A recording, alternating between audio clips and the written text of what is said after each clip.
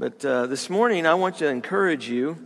We find ourselves at the end of 2023, and so I want to be an encouragement to you this morning.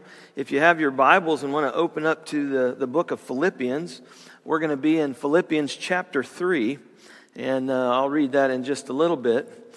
You know, John Hagee, pastor in San Antonio, he said, in America, worry has become part of our national culture. You could write on many, many American gravestones the epitaph, hurried, worried, buried. I mean, we hurry, we're worried about stuff, and then we're buried. You know, I read those words for the first time about 15 years ago, and it seemed uniquely suited even more in our current age of anxiety. You know, some of this sounds dated, but an article from the Daily Mail online said that 2012 would be the most frightening year in living memory. It begins with these ominous words. It says, "The dawn of a new year is usually a time of hope and ambition, of dreams for the future and thoughts of a better life. But it has been a long time since many of us looked forward to the new year with such anxiety, even dread." I want to say not much has changed in these last 13 years, 11 or 12 years, whatever it is. But today, you know, we read about and we hear about the atrocities of the war in Ukraine with Russia. We know Israel is at war. We see the expansionist rise of communist China and the possibility of global recession. And you know, if you took a long comparison of the year 2023 and you compare that with what was going on in our world in 1932, okay, I know that's a long time ago, but it leads to a very sobering conclusion. And this is the conclusion. The lesson of history is that tough times often reward the desperate and the dangerous. From angry demagogues to anarchists to nationalists, from seething mobs to expansionist empires. And so what I want to say this morning is we enter in real soon, probably the most important 12 months in the last 90 years. If our elected leaders and politicians continue to waste their time in petty partisan bickering while disregarding the invasion of our country, enabling the drug cartels as they kill our people and children with fentanyl, and doing very little to hold people accountable who are committing flagrant crimes, then we could easily slip further towards more discontent, disaster, and even chaos. No wonder the rest of us feel shaky and uncertain. We feel very uneasy about the road ahead, partly because of the way the world is going, and partly because of some of our own personal concerns. You know, I really can't blame anyone for feeling a bit worried right now, even though the Bible says, "Be anxious for nothing." Most of us are anxious about something. You know, one writer called worry, he said this, he said, "It's a thin stream of fear trickling through the mind." Someone else said that worry is the interest paid by those who borrow trouble.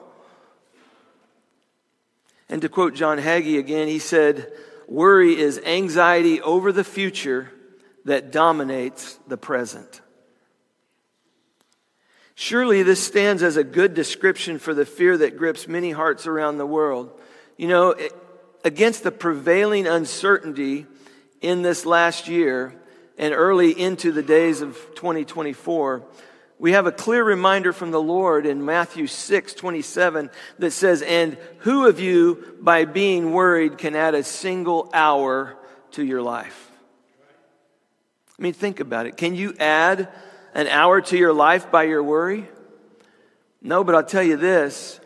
Your worry may shorten your life, because of the stress that it causes, and it causes the health to break down.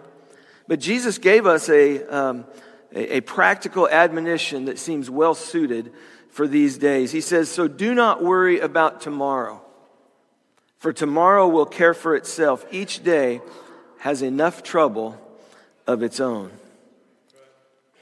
We've got plenty of trouble right now, and so why borrow trouble from tomorrow? I want to say there's at least 7 reasons why worry is counterproductive. I just want to run through these. The first one is it wastes time that could be spent in better ways. We spend time worrying when we should be spending time in better ways. Worry focuses on the problem and not on the solution. It causes us to assume responsibility that belongs only to God. It also paralyzes us with fear.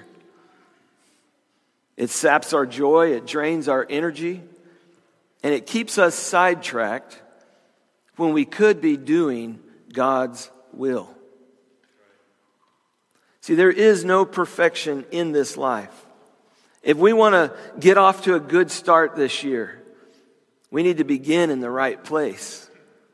And our text helps us with the level of personal motivation by revealing the heart of our faith. Now, if you read with me in your scripture, whether you flip the pages or scroll it, I'm in Philippians 3, verse 12, 13, and 14. It says this. Paul writes, "Not that I have already obtained it or have already become perfect, but I press on so that I may lay hold of that for which I was also laid hold of by Christ Jesus. Brethren, I do not regard myself as having laid hold of it yet. But one thing I do, forgetting what lies behind and reaching forward to what lies ahead, I press on toward the goal of the prize of the upward call of God in Christ Jesus." Loving Father, I thank you for this time, and I thank you for your word. Father, I thank you that we had the opportunity to celebrate another year. Father, that we had the opportunity to celebrate Christ's birth again. Father, I know that you are in control of all things.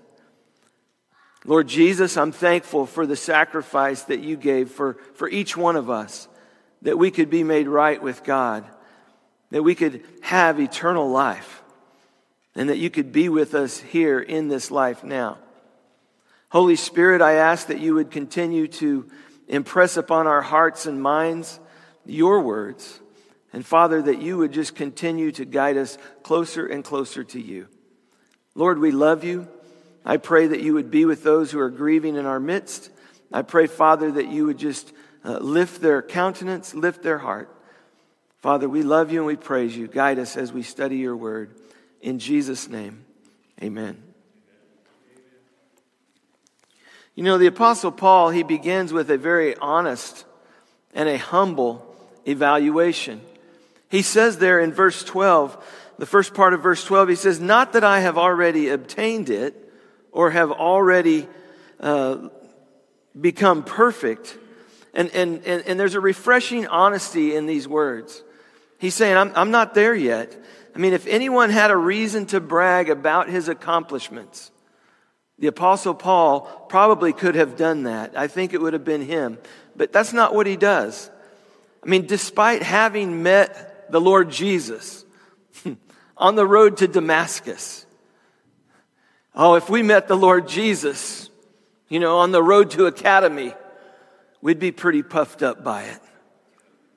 He met the Lord Jesus on the road to Damascus, and despite having preached all across the eastern Mediterranean region, despite having been called an apostle by God and writing the letters that are inspired by the Holy Spirit, despite all of that he endured, he does not brag about what he has said or what he has done.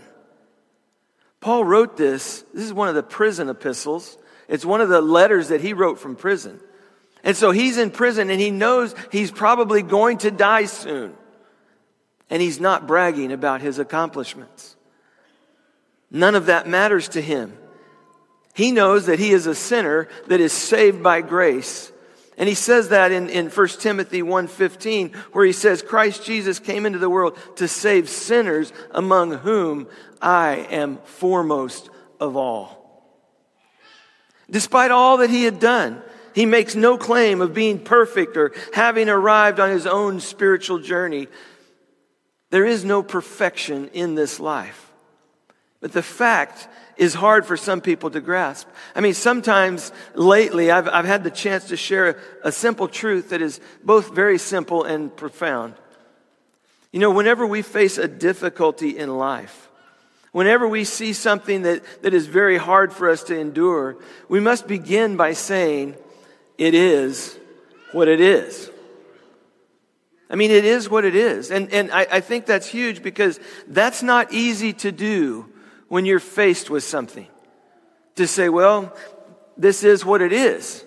And you know, we would often rather play games. We would often rather make excuses or cover up or pretend or ignore the obvious or live in a fantasy world.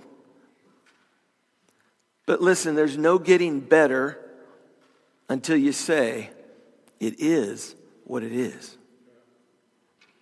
I mean, you can't get better until you come to grips with reality. I mean, it's hard to admit that your marriage is in trouble. It's hard to admit your career is on the rocks. It's hard to admit that your dreams are smashed or that your children are struggling. It's hard to admit that you're broke. It's hard to admit that you have a problem with alcohol. It's hard to admit that you have a critical spirit. It's hard to admit that you're filled with anger. But I want to say there's no getting better until you say it is what it is. Until you face the truth of the situation. And folks, that is true for all the trials of life. First, we begin by saying it is what it is, but that's not all there is. And then, by God's grace, we move on from there. I mean, notice that Paul plainly says, he says, not that I have already obtained. One translation said, I do not claim to have already succeeded. J.B. Phillips renders it in English this way. He says, I do not consider myself to have arrived spiritually. See, there's always a danger, especially for those who have been Christians for a long time, where we think, hey, we've got this dialed in, we've got it figured out. It's easy for us to become professional Christians, so to speak, so that you look down on your nose at others who struggle and are struggling, and you say, I thank you, Lord, that I'm not like that man. It's easy to become insensitive to sin because we think we're above it. You know, Martin Luther, he remarked that pride is so deep within us that we must repent of our repentance. It sounds kind of crazy to say that, but he meant by that even our repentance is shaded with pride. In other words, look at me. I'm honest enough to repent of my sins. I'm not like you. I don't cover things up. But sin is so much with us that even our confession contains within it the seeds of the next transgression. Were it not for God's grace, none of us would ever be able to stand before the Lord. See, Jesus is a wonderful Savior, and He is everything that we are not. And I read a Facebook status update recently. It said, here's a good thought for the new year. I'm not as strong or as wise as I think I am, but God is stronger and wiser than I can imagine. Folks, this expresses a truth that we all know, but can't quite say out loud. I mean, in our better moments, we know the truth about ourselves. We're not as smart as we think we are. We're not as clever as we think we are. We're not as wise as we think we are. We're not as good as we think we are. And we're certainly not as strong as we think we are. And the only thing that keeps us going is this, is that Jesus is a wonderful Savior and He's everything that we are not. I mean, the supreme purpose of my life is to discover His purpose for me. He is strong. He is wise. He is good. He is holy. He is righteous. He is loving. He is merciful. He is the way, the truth, and the life. And He is all of these things and all of the time far more than we could possibly imagine. I need to move on. That's just point number one. But the Apostle Paul, he also goes on and he gives us this humble evaluation, and he gives us also a holy aspiration. If you look at the second part of verse 12, he says, "But I press on, so that I may lay hold of that for which also I was laid hold of by Christ Jesus." We have to pause over that phrase, which also I was laid hold of by Christ Jesus. I mean, the whole Christian life can be found in those 10 words. Christ found me, Christ saved me, and Christ has a purpose for my life. 3 simple things there. Christ found me, Christ saved me, and Christ has a purpose for my life. And the supreme purpose of my life is to discover His purpose for me. But folks, that takes a lifetime. It's not something we just all of a sudden stumble upon. It takes a lifetime, and it involves hard work and concentration. That's why Paul says, I press on. Hard work and concentration. It leads to gradual growth in grace, and it develops the character of Christ in me.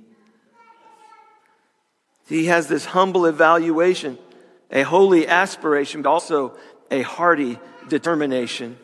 Verse 13 says, "Brethren, I do not regard myself as having laid hold of it yet, but one thing I do, forgetting what lies behind and reaching forward to what lies ahead." Do you notice the concentration here that's implicit in the words, "the one thing that I do"? Here's a little Southern fried gold for you that applies across the board. To excel in any area of life, a person must say, "This one thing I do." Not these 20 things that I do. This one thing that I do. A single-minded focus in any endeavor generally wins a great reward. I mean, a great artist must say, "This one thing I do." A gifted teacher has to say, "This one thing I do." A championship athlete must say, "One thing I do." A single parent raising her child must say, "One thing I do." A student who wants to graduate with honors must say, "One thing I do." See, greatness in any area comes with those who can say, with the Apostle Paul, "One thing I do." In his case, it meant looking to the heavenly goal of winning the prize. The phrase covers all that God has for us when we finally stand before Jesus Christ and we hear Him say, "Well done, my good and faithful servant. Enter into the joy of the Lord." See, the truth is that most of us would rather say, "Many things I do." Many things. And it would be true because we are fragmented people. But Paul, an absolute man of action, could truthfully say, "One thing I do." So that leads me to ask the question this morning. Do you know what you're doing? Do you know what you're doing? You know, maybe it would be good for each of us to look ourselves in the mirror and ask, do you know what you're doing? I mean, we're all good at making lists. We make lists. Oh, yeah. I'm fairly good at it myself. I can make a list as long as my arm and then trick myself into thinking that my list equals my life. Or I can think, as long as I've got a list, I've got a clear purpose. But folks, that's not true. A list without purpose is just a list. It keeps me busy, or it keeps me looking busy, but what good is a list without a larger purpose? See, Paul clarifies that purpose in these two key phrases that he mentions here. He says, first, forgetting what lies behind. Forgetting what lies behind. You know, in Charles Braceland Flood's book, Lee, talking about General Lee of the Civil War, the last years, he tells of a time where after the Civil War, Robert E. Lee, he visited a woman who showed him the remains of this grand old tree that was in her front yard at her home. And there she cried bitterly that its limbs and trunk were destroyed by Union artillery fire. She waited for Lee to condemn the North and at least to sympathize with her loss. And this is what he said. He paused and he said, "Cut it down, my dear madam, and forget it. Cut it down and forget it. It's toast. It's wasted. Let it go." And surely this is a good word for the new year. What are we to forget? Our worries, our fears, our failures, our victories, our defeats, the attacks of the enemy, the praise of our friends. We need holy amnesia. We need to forget what has happened to us. We need to forget what lies behind and reach forward for what's to come. Let us lay aside even the accomplishments of this past year, even the claim to fame, our name in the lights, the good things that we think we have done, the stuff that we do to make the world glad that we get out of bed in the morning. All of the things we brag about, all the medals, all the honors, all the awards. You know, at the beginning of a season, football coaches like to say, last year means nothing. And how right they are. If we lost, if we had a losing year, it means nothing. If we won the Super Bowl, it means nothing. Listen, whatever happened in 2023, you have to let it go. I ran across a writer who said we need holy amnesia about our victories and our defeats. And you know what? That strikes me as being entirely biblical. Because as long as we're looking behind us, we can't move forward. Forgetting what lies behind, reaching forward, or as Paul puts it, second point here, pressing on to what lies ahead. You know, when the missionary David Livingstone, he returned from Africa to England, and he was asked, "Where are you ready to go next?" He said, "I am ready to go anywhere, provided it is forward." Folks, that must be the attitude of every child of God every single day. I'm ready to move forward with where God is moving, no matter where it takes me. See, we like to make our list and say, "Lord, if you don't mind, I'm busy today. So if you could just initial this at the bottom of the page, I won't bother you anymore today." But folks, that's not how it works.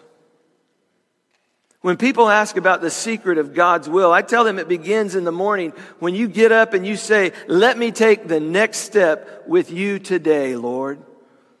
Let me take the next step with you today." See, if Paul were here today, he would tell us, press on. Press on. Several days ago, it is the football bowl season, if you don't know that. But I watched a football game, and there was a key play that involved a guy that was running, stretched out by the goal line. And as he got closer to the goal line, he got swarmed by the opposite team and gang tackled, if you will. And as he stretched out the ball as far as he could possibly stretch it, and the question was, did the ball in fact break the plane of the goal line before he fell to the ground? And at first it was hard to tell under that massive pile of players. But one replay showed that he just barely crossed the plane of the line. Maybe by a matter of inches, he had pushed the ball across the goal line. But listen, that's the sort of effort that wins in football and in the Christian life. Reaching out, stretching forth to meet the goal, to do the thing that God has put on our heart. So we have this heavenly evaluation, a holy aspiration, a hearty determination, and lastly, I would say a heavenly inclination. Verse 14, it says, I press on toward the goal for the prize of the upward call of God in Christ Jesus. Oh, folks, in the spiritual life, your direction makes all the difference. True believers aren't in heaven yet, but they aim their steps in that direction. See, Paul's case that involved both sanctified forgetting, but also a resolve of pushing forward. And Paul, if he says, I haven't arrived yet, but I'm still climbing. I'm still pressing on.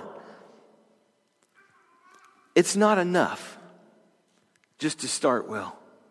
Folks, we have to finish well. We have to finish well. And let me offer you 3 questions for you to consider this morning. Number 1, what is your goal in life? What is your goal in life? Secondly, why do you get up in the morning? What is your motivation? What is your reason for getting up in the morning? And thirdly, I would ask, why are you still here? If God hasn't taken you home yet, why are you still here? Because He has a purpose for your life. See, no one can say with certainty that the new year, what the new year will bring, or even if it will be here, even if we will be here 12 months from now. I mean, people pass from this life and they step off into eternity all the time. We know that we have an appointment with our Maker. We just don't know when. But the reality is there may be many of us here today that won't be here next year at this time. But that thought should not alarm us in any way. To all of our worries, our Lord and Savior says quite simply, fear not. Fear not. Will things get worse? Fear not. Will I lose my health? Fear not. Will I get cancer? Fear not. Will I keep my job? Fear not. Will my loved ones undergo hardship? Well, fear not. Will my investments collapse? Fear not. Will I run out of money this year? Fear not. Will tragedy strike my family? Fear not. Will my children disappoint me? Fear not. See, we of all people ought to be optimistic as we face a new year. We have a great future because we have a great God. I'm going to invite our worship team to come back up this morning. I just want to say, chin up. Put your chin up, child of God. Stop staring into the soup, okay? Pull those shoulders back. Put a smile on your face. Take your troubles, wrap them up, and take them and lay them at the foot of Jesus. He says to fear not. You know, when we look at the world around us, when we look at the world economy, maybe teetering on a brink of collapse, there's reasons for us all to be concerned. But is it any worse today for us than it was for the Apostle Paul in the first century? I mean, think about it.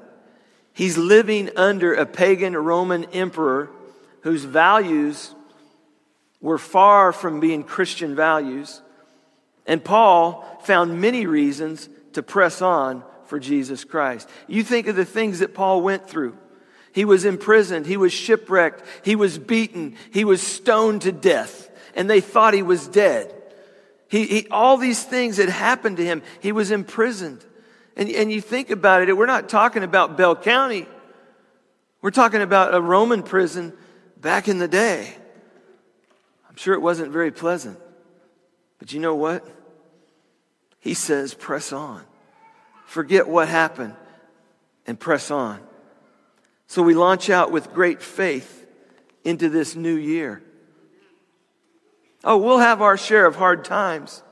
But superseding it all is the promise of God, who said, I will never leave you nor forsake you. Lift up your head. Be of good cheer. The Lord is with you. So fear not and press on. Would you pray with me? Loving Father, I thank you for this time. And I thank you for your word. And I thank you for the encouragement that it brings. Father, we don't have to hang on to all those things that have happened to us, the downturns, the victories, the praise of our friends,